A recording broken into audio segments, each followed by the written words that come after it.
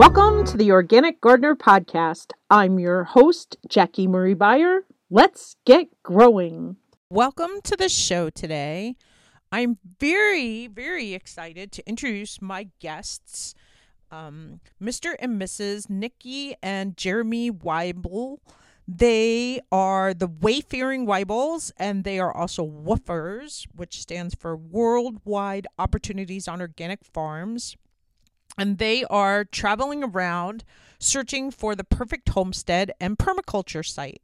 And so as they explore different places around the globe, they're honing their skills as gardeners to live a sustainable lifestyle. And so you can check out their blog, and we're just going to hear about their adventures today. So I'm very excited to introduce them. Welcome to the show, Jeremy and Nikki. Hi, Jackie. Hey, Jackie. Thanks for having us. Go ahead and tell us a little bit about yourselves. Well, first we met in 2013, taking a course on permaculture. We got married a year ago and moved to Northeast Pennsylvania, a place called Sullivan County, where my family has vacation cabin land. It was a great opportunity for us to come here and test run a homesteading lifestyle, sharpen our skills, and learn more about organic gardening. We're also experimenting with new techniques here. We're doing the homestead thing while we're living here, but also in between, we're traveling in search of our own homestead land. And, during our travels, we're doing woofing, as you said, Jackie. And it's basically a program where people go onto organic farms or other homesteads or, small community gardens, and you get free room and board for, a few hours of work a day. And, when your work is done, you have free time to yourself, to explore the location.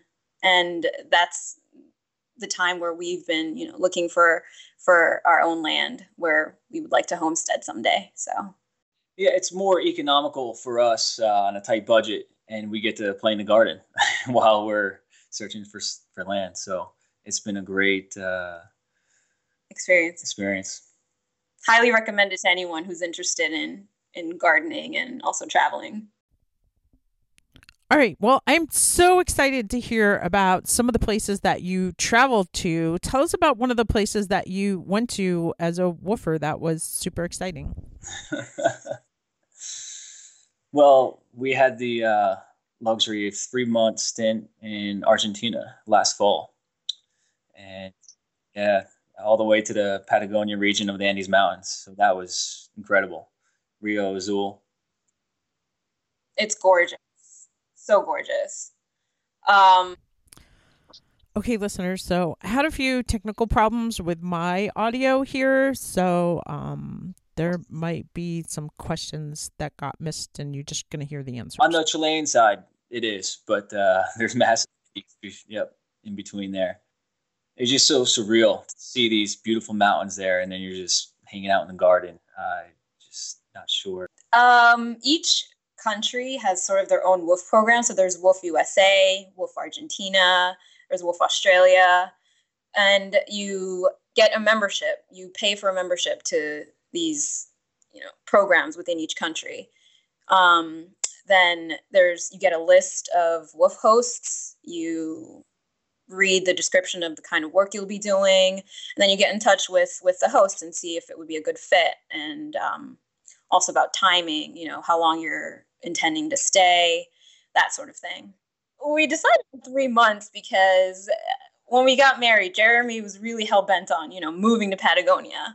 It's this beautiful country. It's amazing climate.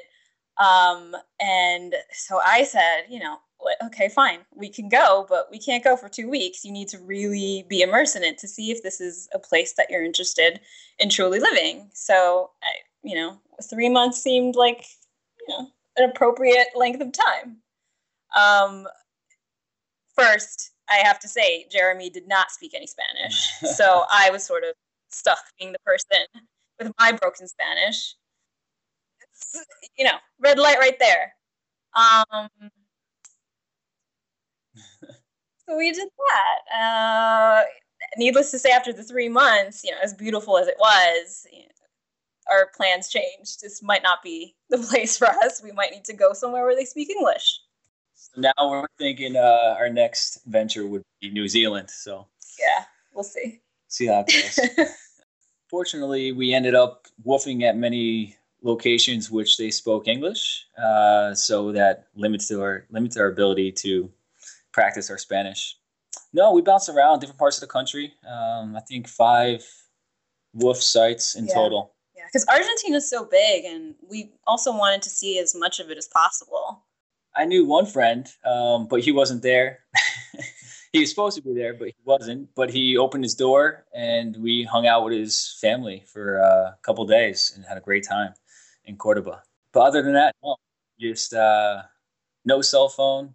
Made it a nice, interesting adventure, taking 20-hour bus trips all over the country.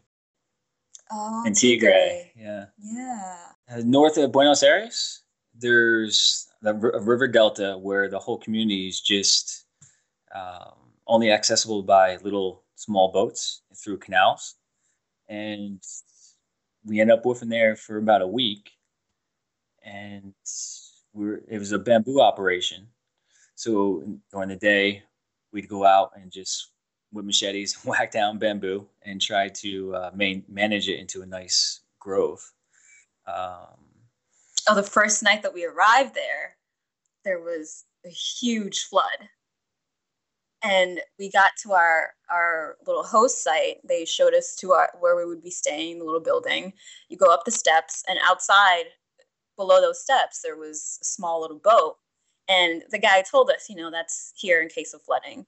And, it was kind of a joke, okay. That night, it rained and poured.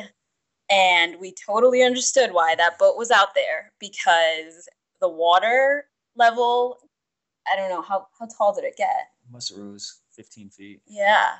So we took a little boat ride around the property. In the middle of the night. What once was lawn was now like a lake. It's crazy bizarre. I'll lead. My first active gardening role was only about 6 years ago, growing peppers with my father. After that, I decided to double his garden, and the rest is history. That was in New Jersey. Myself, I grew up in New York City, where there's, very limited opportunity to garden. But, today in New York City, there are so many community gardens popping up and on vacant lots, and also school gardens. It's becoming more of a trend. So I think urban kids are becoming more exposed to gardening and learning about where their food comes from these days, which is great. But when I was growing up, I didn't have those opportunities. It wasn't until I was an adult, a few years ago, through a volunteer program with an organization called New York Cares. That's when I first got a taste of gardening. And it was at a magnet school that focused on the environment. So they had an aquaponics lab, a garden. And each time I would show up for these volunteer days, you would observe the excitement and curiosity in these kids about being in the garden and, handling soil, catching worms and their squeals. It was really encouraging. That's like my first taste of it, and decided, all right, how about I just plant a little window box? That's when it started. I did not have a green thumb. Let me just say that first. So I tried basil, I tried some thyme, even flowers. They didn't do very well. Then I learned, there's a point where you need to repot these things. They need room to grow. And I think it got better after that. Well, I think it's simply not using chemicals. And that sort of, extends to creating and fostering a system that allows nature to do what it does naturally. Right now we have a huge slug problem thanks to all the rain. But I read somewhere this quote: "You don't have a slug problem, you have a duck deficiency problem." You use nature to fix things and balance things out. So with all of our slug issues, we're actually going to go tomorrow and pick up a couple of ducks and try to fix that. I think that's working now. Okay, well, it looks like it didn't record anything I said up until now. Okay. Sorry, I was looking at the thing. So tell me one more time what happened. You had a problem. You had a slug problem, and they said you have a duck problem. So you got baby ducks. No, we have a slug problem, and we're reading this, permaculture principle book, and in it, the author Bill Mollison says, you don't have a slug problem, you have a duck deficiency problem, and it's the idea of permaculture is working with nature, turning to natural. What am I trying to say? The problem is the solution. The problem is the solution, or rather than turning to chemicals or man-made solutions, you find something else in nature that will solve your problem. And the ducks naturally love slugs. You don't need to get them to do anything else than what they naturally do. It's what they love to do. So that's where I was going with that. But awesome. So how many ducks are you going to get? I think 2's enough. I want to get a good handful, but we'll see how that goes. Okay. I got to erase the guilt of hand picking and destroying all these slugs and snails at night. I need to see it go into a more useful application as opposed to just burying them in wood ash at the end of the night. So, my big question is always like, when people tell me to get chickens to get rid of a bug, how do you keep the chickens from eating the plants? So I'm going to be asking you guys in a week or two, how'd you keep the ducks from eating the veggies in the garden? Well, we just got chickens a few weeks ago, and it's been, I think Jeremy's enjoyed it more than I have, chasing them out of the garden. Do you have them in a pen or anything, or do you have the garden fenced, or? The majority of the garden that we're growing most of our veggies is fenced. So the idea is that ducks will stay out on the edge too. Mm-hmm. From what I read, the slugs like to eat the duck's droppings more than your veggies. So they'll be lured outside the fence into the duck's droppings, and then hopefully it'll just be a nice cycle there. We'll see how it goes. Ooh, okay, excellent. That's a great thing for listeners to hear, and I like that, a positive solution to the thing.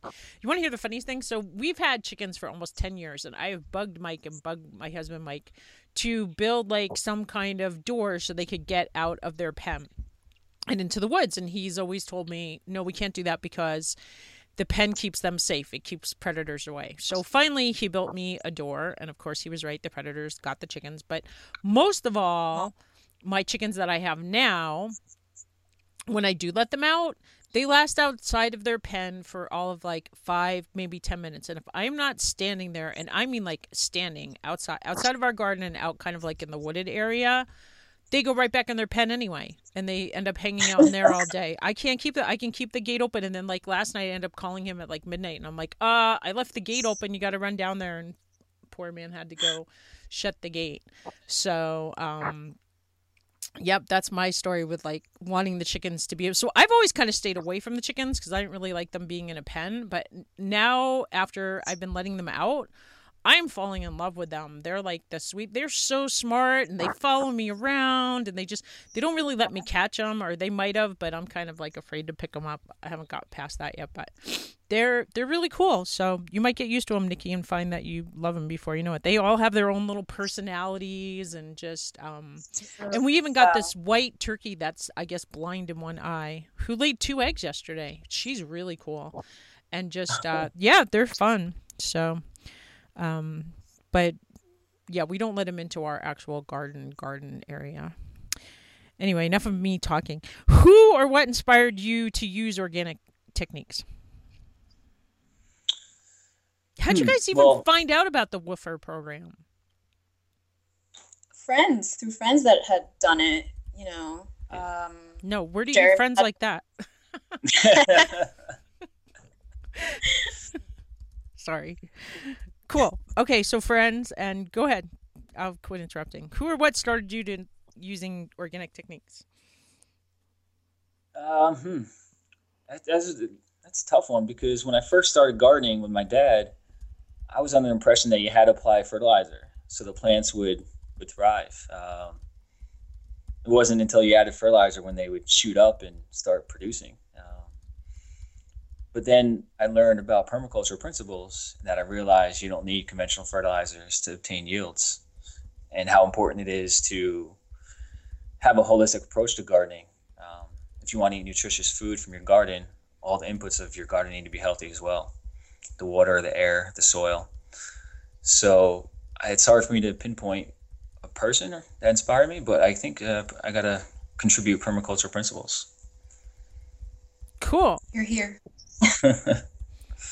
Well, how about you, Nikki? How did you learn how to garden organically? What inspired you? I don't really know what inspired. I guess when I became interested in gardening, organic was the only way to go. It's the only one that made sense in my mind. You know, if you're interested in growing your own food for nourishment and nutrition and health, why would you do anything else but organic? I don't know. I totally agree. I wonder the same things all the time. But I did talk to a gentleman the other day who was saying that, like, when, chemicals and things first came out, it was kind of like this new, like, revolutionary thing. Like, oh, our problem's solved. Look, we can just put this safe pesticide on our thing and the weeds will be gone. We don't have to weed so much anymore. And it's going to be this great thing. And I think they thought because, the government was approving the pesticides that it was a good, that obviously they weren't harmful to people. And, I think until studies have been done and we've had a long time to see what happens, people really didn't know. And I think some people still really don't know. And I certainly ask lots of people to be on my show that are like, I put Miracle-Gro on my flowers so they'll bloom faster, and, are still doing those things today. So, yeah, I don't know. And the other thing I was going to say is, one thing I said when my friend interviewed me the other day, and I realized after listening to it that a lot of times I will say things like putting fertilizer but really what I'm thinking about, and I think this is what you're talking about, is like using chemical fertilizer, because technically I guess manure would be fertilizer. And we have our chickens just for their manure. The eggs are just a bonus. So I guess I kind of just wanted to mention that. Anyway, go ahead and tell us about something that's growing well in your garden, or grew well last year, or is growing really well this year. I don't know how long have you guys been there? Do you have something that was growing there last year? Yeah, last year we started quite a few beds, and so first year plantings in these beds, and the tomatoes just thrived. Amazing year for tomatoes last year. But ironically, the other nightshade family members, peppers and eggplant, didn't do anything in the same beds. But tomatoes last year, and this year arugula and valerian. Yeah, they're doing really well this year. What do you use valerian for? Can you tell listeners? Is that like a salad? Like arugula goes in your salad, but is valerian more an herb, right? Yeah, it's a medicinal herb. We use the roots to make tinctures, which helps with sleep, as a sleep aid at night, and also to relax. The valerian flowers, you can make an infusion and put it in your bath water if you want to take a bath after a long day in the garden. Ooh. It's really relaxing, and it smells amazing, and the pollinators love it. Okay, cool. What's it look like? Is it like a little flower or a bigger flower, or it's over 6 feet tall right now. Yeah. With white flowers. Umbels. Cool. Do you want to explain what an umbel is? Maybe for listeners, it's been I could probably use a refresher. Like, it's been a long time since I took a botany class.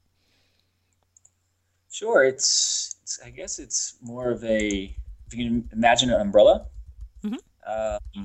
So there's a bunch of different stalks coming off at the top of the plant, mm-hmm. Little tiny flowers on each stalk. Yeah, similar to when like parsley goes to flower. Mm-hmm. That's what I was thinking of, or dill. Or dill, exactly. Fennel, dill, yep. Mm-hmm. How about I'm glad you explained what Nightshade family were too. I just was listening to a podcast last night and they were talking about Nightshade family members. That was the first time I had ever heard of that. So what makes them night? Do you know? Like what? I had never heard that term before. What makes something a nightshade? Tomatoes are considered a nightshade plant, and then peppers and eggplants. You said. Yeah, I believe it's the categorization in the Latin family. I forget the scientific terms beyond that. Okay. I've learned mostly about that through companion plantings and separating your nightshade and your brassica for the most part. The brassica being your cabbages and cauliflower and broccoli. Okay.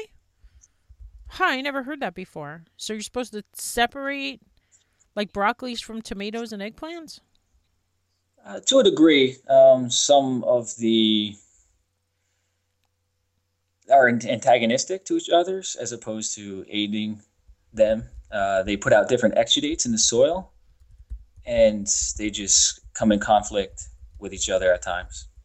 Or they attract different soil members that will create problems or diseases with the others.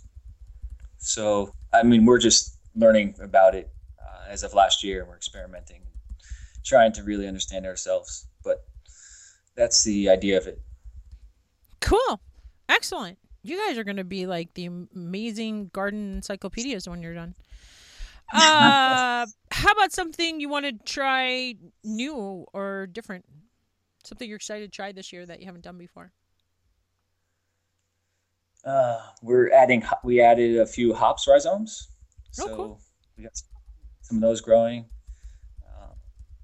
A lot of different seeds, herbs, such as sesame, caraway, flax. Ooh. And we started cultivating our own mushrooms too. Yeah, we inoculated some logs earlier this year. That's exciting. Do you want to tell listeners how that worked? Like, what does that even mean, to inoculate some logs? So you purchase these little dowels that have been inoculated with mycelium of different mushroom varieties. And then you take a log. Certain mushrooms should be grown on certain logs. Really? For example, we did pearl oyster mushrooms on ash. Ash and maple. Ash and maple. So you drill the holes in these logs. Then you put the dowels in. You hammer them in with a rubber mallet. Then you put some wax over the dowels to protect them from bacteria. And then you just kind of set it in a wet, shady place and wait a few months, 6 or 7 months. Be patient. For them to fruit into mushrooms. Excellent. I heard a really good podcast with some guys that, I wish I could remember the name of it. I'll try to put it in the show notes, that had a whole business. These two kids from California, or I call them kids, of course, because my stepkids are in their 30s. So, but they had a great business. I want to say they called it Back to the Roots, about growing mushrooms. And some of their trials and tribulations are pretty funny to hear. And then the other thing that you mentioned that I thought was interesting. Oh, you said you were growing hops. So I interviewed another fellow podcaster who has a, what's his podcast called? I think it's the Brewing Business podcast. His name's Tim Nichols. He's like my episode number 6 or 7. And he talks about the need for organic hops out there. So if you guys are interested in selling some hops, it sounds like that's a pretty new and up and growing field, that there's just not enough organic hops out there. So they do sound kind of labor intensive to get the actual hops, or it did sound to me. I don't know. And my husband's been trying to grow hops, so but we just have a little bit growing up over the fence. So anyway, how about something that didn't work so well this season? We've had trouble with spinach, and Nikki loves spinach, and I just, for whatever reason, didn't germinate, or maybe the slugs got it as it's germinating, but we didn't get any spinach this year. Yeah. Okay. We have a wild spinach that grows pretty good here. Our problem with the spinach was it just bolted. Like, it was there and gone, it seemed like, within 2 days. Like, I didn't get to harvest hardly any spinach. So I think it was a tough year for spinach. Now, are you going to try and plant some more in the fall, or? Oh yeah, and definitely. do like a spinach usually the way spinach usually works best for me is if I put it in the fall and it comes up in the winter through the snow, like, and is the first thing there in the spring. I think I always have more luck with it that way. I have to try that. Yeah. Something that you find is easy to grow and generally successful every time. Mustard greens. Oh, okay. I don't know where they came from. We put them in, but every year they just keep coming back. They're delicious. Amazing. The variety we have is called Osaka Purple, and it's just like salad mustard goodness. They self-seed so easily, just like cilantro. So once they bolt and you let them go to seed, you'll just keep coming back up, and they tend to travel. They're in all different garden beds now. Yeah, it's my kind of gardening. I love it. My dill, I was just pulling dill yesterday thinking that it had done that and was coming up already all over the place. And my oregano is just out of control. I have not had good luck with cilantro. I'm thinking, how can I not have cilantro coming back if it just self-seeds like that? Like, I do not have a cilantro plant anywhere in my garden, and that's like one of my all-time favorite herbs. I'll have to try that. Check into that. Yeah, ours didn't start self-seeding this year until I took the mulch layer off, and I think maybe it needs some light to germinate. I don't know. Okay, I'll have to check into that. How about something you would steer new gardeners away from that you find is typically challenging to grow in your climate? This is a really hard one because, with climate change, everything's sort of unpredictable. What will grow well today might not, next year. Who knows?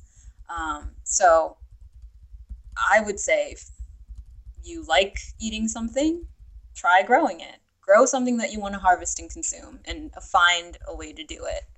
I don't know, just try. Yeah, it sounds like you guys are growing all sorts of cool things.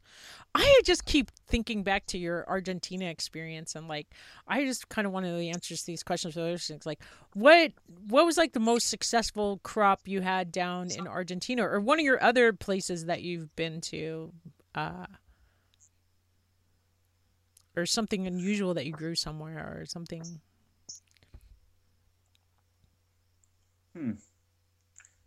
It was tough because our stints were only a few weeks, but from what we hear, the Three Sisters bed down there did really well. The corn, beans, and squash. Another companion planting thing that we decided to take with us and tell everybody about it. All right, tell the listeners about it. Three Sisters is part of guilds. Plants that do well together. So in this case, we're talking about corns, beans, and squash. Each one sort of helps to support the other two. The needs, whether it's the squash providing like a mulch layer at the base, and then the corn growing nice and tall, which the beans can theoretically just climb up. I believe it's sourced back to Native Americans' approach. Yeah. Of Northeast. Or of the U.S. Now, is it green beans? I always pictured it as being like, pinto beans or kidney beans. Does it matter? Maybe it doesn't matter. Yeah, I don't think so, especially with the beans, the legumes putting nitrogen back into the soil, which both the squash and the corn just are heavy feeders of nitrogen. So they need it. Yeah, it's a nice guild. Cool. All right. How about, do you have a least favorite activity to do in the garden? Something you just got to force yourself to get out there and do? Weeding? Oh my gosh. It's like sometimes getting out of bed in the morning. You've had a long day the day before. Sometimes it's just like, okay, fine, I'll only do 2 hours today. That's all I need to do. And sometimes that's all it takes. You're out there, and then the hours go by and you don't even notice. So it's just getting started on the weeding for me. For me, I don't mind the weeding, so I guess that's what makes it work for us. I honestly, I don't care to harvest too much because then I have to prepare it. So I'll take the weeding and you can do the Cool. A couple meet in heaven. What was I going to say? Tell us how big your place is there. Like, is it like a quarter of an acre or a lot size, or is it, bigger or smaller? Like how big, like kind of give me a visual. Sure. It's fairly rural, and there's a total of 37 acres, but we're just focusing on zone 1. The garden, let's see, we have maybe 8 different garden beds, or maybe 100 square feet of gardens that we're cultivating. Yeah. And we're trying to establish a food forest and, among other things, a little nuttery, some tree crops that are natural investments into long-term yields. Excellent. Since we're planning to move on, not stay here forever, but a lot of hands-off cultivation of tree crops where you don't have to maintain them as vigorously as a veggie garden. So you just plant them, get them established, and then you have hazelnuts for 10 to 30 years. You just come up a certain time of year to visit, and you're eating hazelnuts and collecting filberts for the winter. That's the idea. See how it goes. Excellent. So hazelnuts and filberts will grow right there? Are they not warm weather trees? They're trees, right? They're small shrubs they turn into trees. Yeah. They get 15, 20 foot tall. From what I gather, there's a nice sweet spot for them. Nice. Okay. How about your favorite activities to do in the garden?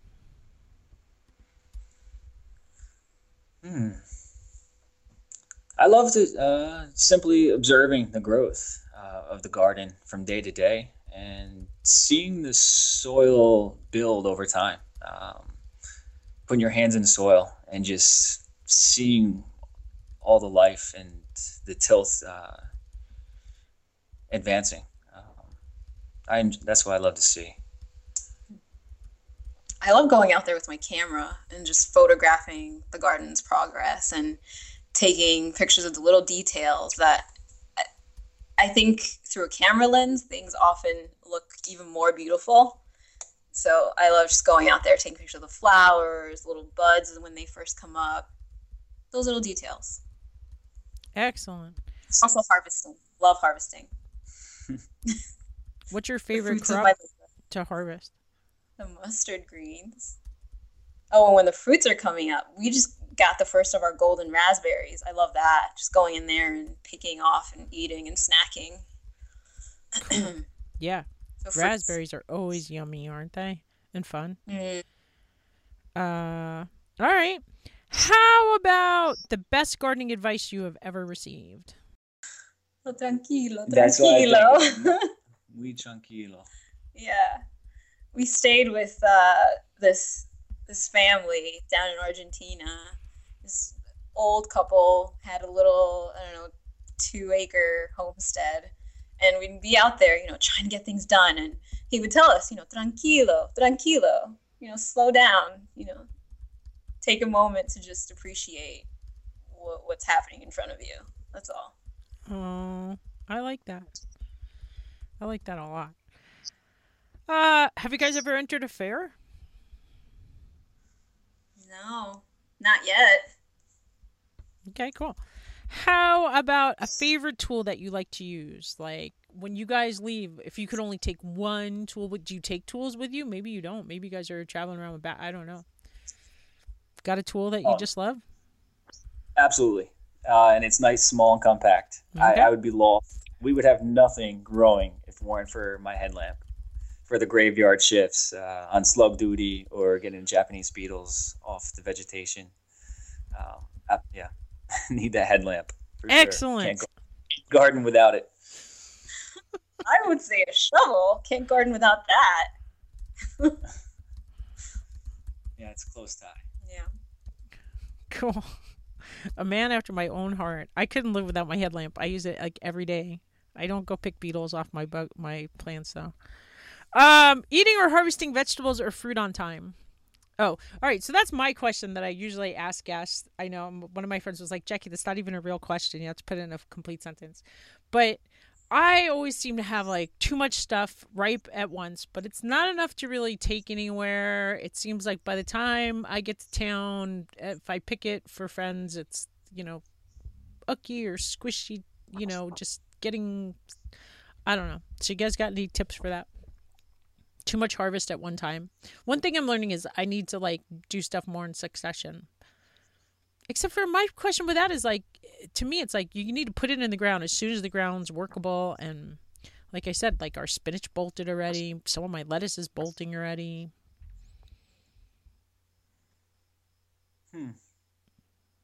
Yeah, we know what you mean. It's heart-wrenching to see surplus go to waste like that. We try to overcome that with fermentations. We fermented some radishes for the first time a few years ago, and it just turned out amazing. We didn't really care for the radishes at the time because they're so sharp tasting, but then through the fermentation, that kind of dissipated, and it was just delicious. So we're really tinkering with different fermentations as opposed to the traditional canning or jarring. Yeah, I just started canning last year, and like the idea of all the water that goes into it and all the heat, compared to fermentation, it's just, not to say that I wouldn't can again, but I probably wouldn't do as much canning as I did last year. I'd probably ferment more. And at the same time, fermented foods are more nutritious. There's research that says that the health of our gut is determined by the health of our body, and fermented foods helps to sort of undo some of the damage that we do to it with processed foods. Absolutely. I was listening to this. She's like the canning expert for like PBS TV. She's on that Growing Greener World, and her podcast is called Living Homegrown. And she had a really good episode about fermented pickles versus canned pickles versus what was there was one other way. And she talked about the fermented pickles were definitely the healthiest and most nutritious, but kind of a little more labor intensive. Like they took a little more time, although she said it was pretty easy. Just maybe so is it kind of a longer process, or did you find it, you seem to like it better than the canning anyway? Right. Yeah. I mean, what are sauerkrauts? You have to keep checking on it for sure. What is it? To make sure they don't spoil, or I mean, if you don't have a good crock that has a seal on it, airtight seal, if you're makeshifting crocks with mason jars and whatnot, you have to keep a good eye on it to clean out the bad bacteria at the top. I shouldn't say bad, but it's more maintenance than just canning once, putting it in a cupboard, and knowing it'll be there in the winter. Okay. I've never really seen fermented food processed, I guess. Like Mike does a lot of canning for us, which to me always looks like this like super science experiment I stay far away from. And it just makes me nervous having that pressure cooker go, but he just is a natural. I guess his mom, he grew up that way. So, but fermenting, but I did have a guest, Patty Ann, who's the minister at my church, and she gave me some of that probiotic sauerkraut. That's really good that she makes. So, yeah. Do you have any secrets for preserving food or making it last besides the fermentation? Is that pretty much do you dehydrate anything or freeze things, or any tips for that? We freeze some herbs. I would love to get a dehydrator and start drying this year. But other than the canning and fermenting, I don't have much experience preserving in other ways. How about tips for freezing herbs? Because I don't really ever freeze herbs, and nobody's mentioned that on the show. Like, is there like a special? Do you just put them in a plastic bag, or do you freeze them ahead of time, or how do you do that? What I do is, wash them off, make sure they're dry, then wrap them in paper towel, and then put them in freezer bags. Okay. And like Ziploc bags, and just stick them in. Or also putting them in ice cubes. That works too. Okay. I always put my violets in ice cubes in the beginning of the spring. They're so pretty in like drinks, right? Yeah. Mm-hmm. I do that too. How about special techniques for cooking weird or unusual foods? Anything strange that you guys make that somebody maybe has not heard of? I don't make anything strange, but I don't know. I just learned about garlic scapes last year, and that was weird and strange to me, but we just made it into a pesto. And that's usually like how we, if it's weird and strange, make it into a pesto. Hey, let's try making a pesto out of it. I just learned about garlic scapes like 2 weeks ago from one of my guests. And then since I've had this podcast, I've learned that you can make pesto out of other things besides basil. But I have not tried it yet. So what other things have you made pesto out of? Garlic mustard. Do you guys have that out in Montana? The weed that kind of takes over? Invasive. Not that I know of. I've never heard of a garlic mustard. Yeah, it's a woodland perennial. No, annual. Just noxious weed that's taken over the Northeast here and displacing a lot of native plants, and they just grow in massive clumps. So there's no, you just harvest, and a lot of people just pull them out and burn them because the seeds stay in the ground for so long, but they're totally edible. So we harvested and made a pesto this year. Yeah. Really tasty. And what'd you put in it? Did you put like pine nuts or walnuts or some kind of nut with it? Walnuts. Yep. Cool. How about a favorite recipe you like to cook from the garden? I don't have one. Salads, if that's a recipe. Yeah. Easiest thing. I even said when my friend interviewed me for the show, I picked my favorite salad dressing to put on my salads was my recipe.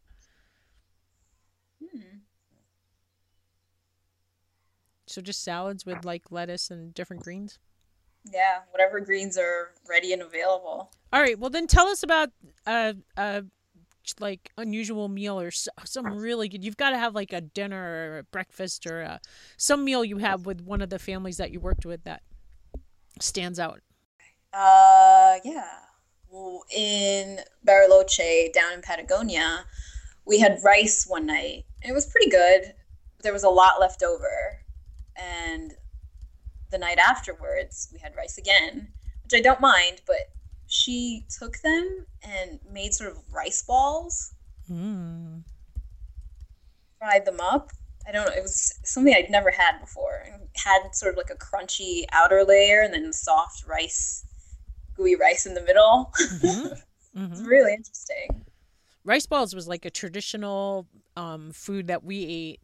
My mom would cook for the trimming of the tree. When we trimmed our Christmas tree, there was always like this traditional dinner that she would make with like, it had rice balls, and then there were these little chickpea patty things that she would make. And I don't know, there always had to be like olives and fennel condit or something, condite, and what else would we have? I don't know. There was always something special about trimming the Christmas tree dinner. Rice balls, one of my favorites in my family. Cool. All right, I like that. I never had it. How about a favorite internet resource? Anywhere on the web you like to go for like gardening tips? This is going to sound really silly, but does Pinterest count? Absolutely. It sure does. Addiction. Yeah, I do kind of have sort of an addiction to Pinterest. You're not the only one. It's scary. I think there's a lot of good things. It took me forever to understand Pinterest, and it wasn't like, and especially because I was always going there looking for artists, and I thought, what a perfect place, Pinterest, it just seemed so visual. It seemed like that's where the artists would be. But when I looked up gardening and got a gardening account and started like really looking at what the other gardeners were put up, that's when I really finally started to understand Pinterest. Nope, I think that's a great one. And if listeners have not, I don't think anybody else has recommended that on the show. And if listeners have not been there, yeah, definitely check out Pinterest for gardening. And one part I really liked about it is there's tons of stuff for teachers and educational pieces on there. Yeah. How you can use gardening in your classroom. How about a favorite reading material, like a book or a magazine or a blog or anything that you like? I like to keep updated with Jeff Lawton's site called permaculturenews.org. Mm-hmm. It's got articles there, maybe 2 or 3 a week, of new trials or experiments people have done with growing food all over the world. Oh, really? And what seems to be working or breakthroughs. A lot of positiveness there. Yeah, that's what I like to keep following on. Or I think a Montana guy, Paul Wheaton on Permies.com. Well, I'm really interested in herbs. So there's one book here that I have it in front of me. It's a pretty extensive book from Rodale Press, and it's called Growing and Using the Healing Herbs. Oh. And it just goes through the history of how herbs have been used in, different cultures, and then helps you with plant identification, and then also preparations, how to make salves, tinctures, decoctions, all that kind of thing. Cool. I like that. And as a side note, I'm going to add, so we have this gardening challenge going. I don't know if you guys have heard about it, and you can certainly enter, Nikki, if you want. And it's like the challenge is to grow one fruit, vegetable, flower, or, as my mom pointed out, herbs, because she decided they had to have their own category. She thought I had forgotten them. I just figured people would enter them. I don't know. I just thought they'd say, I'm going to grow oregano or I'm going to grow basil. But she wanted them. So she's offering a book to the people who enter an herb. And you just have to grow like what you would grow for one season. Like we didn't even say a whole year, like what you would grow. But most herbs, I mean, you're going to get enough. If you put an herb in the ground, you're usually going to get enough for a whole year, I think, anyway, if you just dry them. Or I always have a basil plant on my windowsill that just goes all year long. Yeah. So, okay. So you guys ready for my final question? It's a doozy. Here we go. Oh. If there was one change you would like to see to create a greener world, what would it be? For example, is there a charity or organization you're passionate about, or a project you'd like to see put into action? Like, what do you feel is the most crucial issue facing our planet in regards to the environment, either locally, nationally, or on a global scale? Okay. It's a doozy. It is. Go ahead. So it sounded like a 2-part question. And the first one, the way to create a greener world, to me, I think it's offering more opportunities for young people to get outside and be with nature and really learn about food that, doesn't come in a box on the grocery store shelf. It comes from the soil and the ground and cultivation. So I think, it's a growing movement, at least from what I see, having grown up in New York City and seeing all these school gardens popping up. I think that's a step in the right direction to sort of get younger people to really be more involved in their own nutrition and their own health. Nice. Did you have a part 2? Oh, right. Sorry about that. No worries. The most crucial issue facing us, I think it's the lack of willpower for a lot of people to reduce their energy consumption. I think it's really easy to sort of view things that are luxuries as needs nowadays, especially on the part of more developed nations. And on a local level, it's what you do in your home. Turn off the light switch. On a national level, it's where do we get our energy as a nation? And on a global scale, it's thinking about people that are in other countries that suffer, so that you can sort of continue to have the standard of living that you have. Like the people. Go ahead. That was all. I was just thinking like the people in the Maldives who are really, feeling the effects of climate change firsthand, and I just think that we have to kind of think of them and consider them. I love your answer. Excellent. How about you, Jeremy?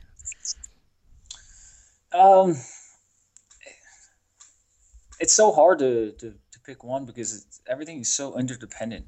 There's so many issues that we face. This very unique time in history of humanity that it's tough to just solve one because there's so many. But the energy crisis that Nikki pointed out is, I think, maybe if you can isolate one, maybe it'd be that one. That the total embodied impact of all of our energy desires and needs, what it'll have on future generations. If we can be a little more conscientious of that, that would give us a greener world. Awesome. You guys are amazing. Or you guys got to be millennials, right? I love the millennials. I think they're the best generation that's come along yet. You guys rock. How about an inspirational tip or quote to help motivate listeners to reach into the dirt and start their own garden? I just read one yesterday that stands out in my mind. It's to live a life that you don't need a vacation from. Rob Hill Sr. That's a good one. I had a quote from Theodore Roosevelt, but it's pretty long, and I don't know that it's really specific to gardening. I think it's... Go for it. I trust your intuition. It applies to many things. Okay. But it's the Man in the Arena speech. I don't know if you've heard that one. You probably have. It goes like this. It is not the critic who counts, not the man who points out how the strong man stumbles or where the doer of deeds could have done them better. The credit belongs to the man who's actually in the arena, whose face is marred by dust and sweat and blood, who strives valiantly, who errs, who comes short again and again, because there is no effort without error and shortcoming, but who actually strives to do the deeds, who knows great enthusiasms, the great devotions, who spends himself in a worthy cause, who at the best knows in the end the triumph of high achievement, and who at the worst, if he fails, at least fails while daring greatly, so that his place shall never be with those cold and timid souls, who neither know victory nor defeat. Perfect. Oh, I love it. I think that was excellent.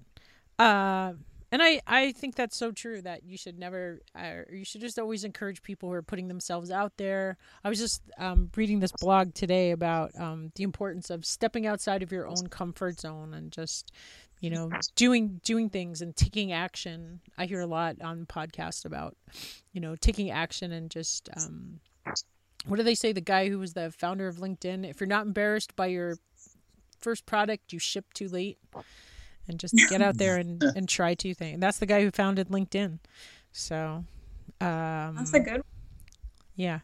How do people connect with you if they want to reach out to you guys or check out your blog or? Yep, our blog is wayfaringwybles.com. WAYFARINGWYBLES.com, and we're on Pinterest and Instagram. Cool. Wayfaring. Thank you so much for coming on the show today and sharing all your fun adventures and putting up with my technology problems. And it's just been a doozy of a week. Thank you for listening to the Organic Gardener podcast. I'd like to encourage you to visit our website at awesomemontana.com.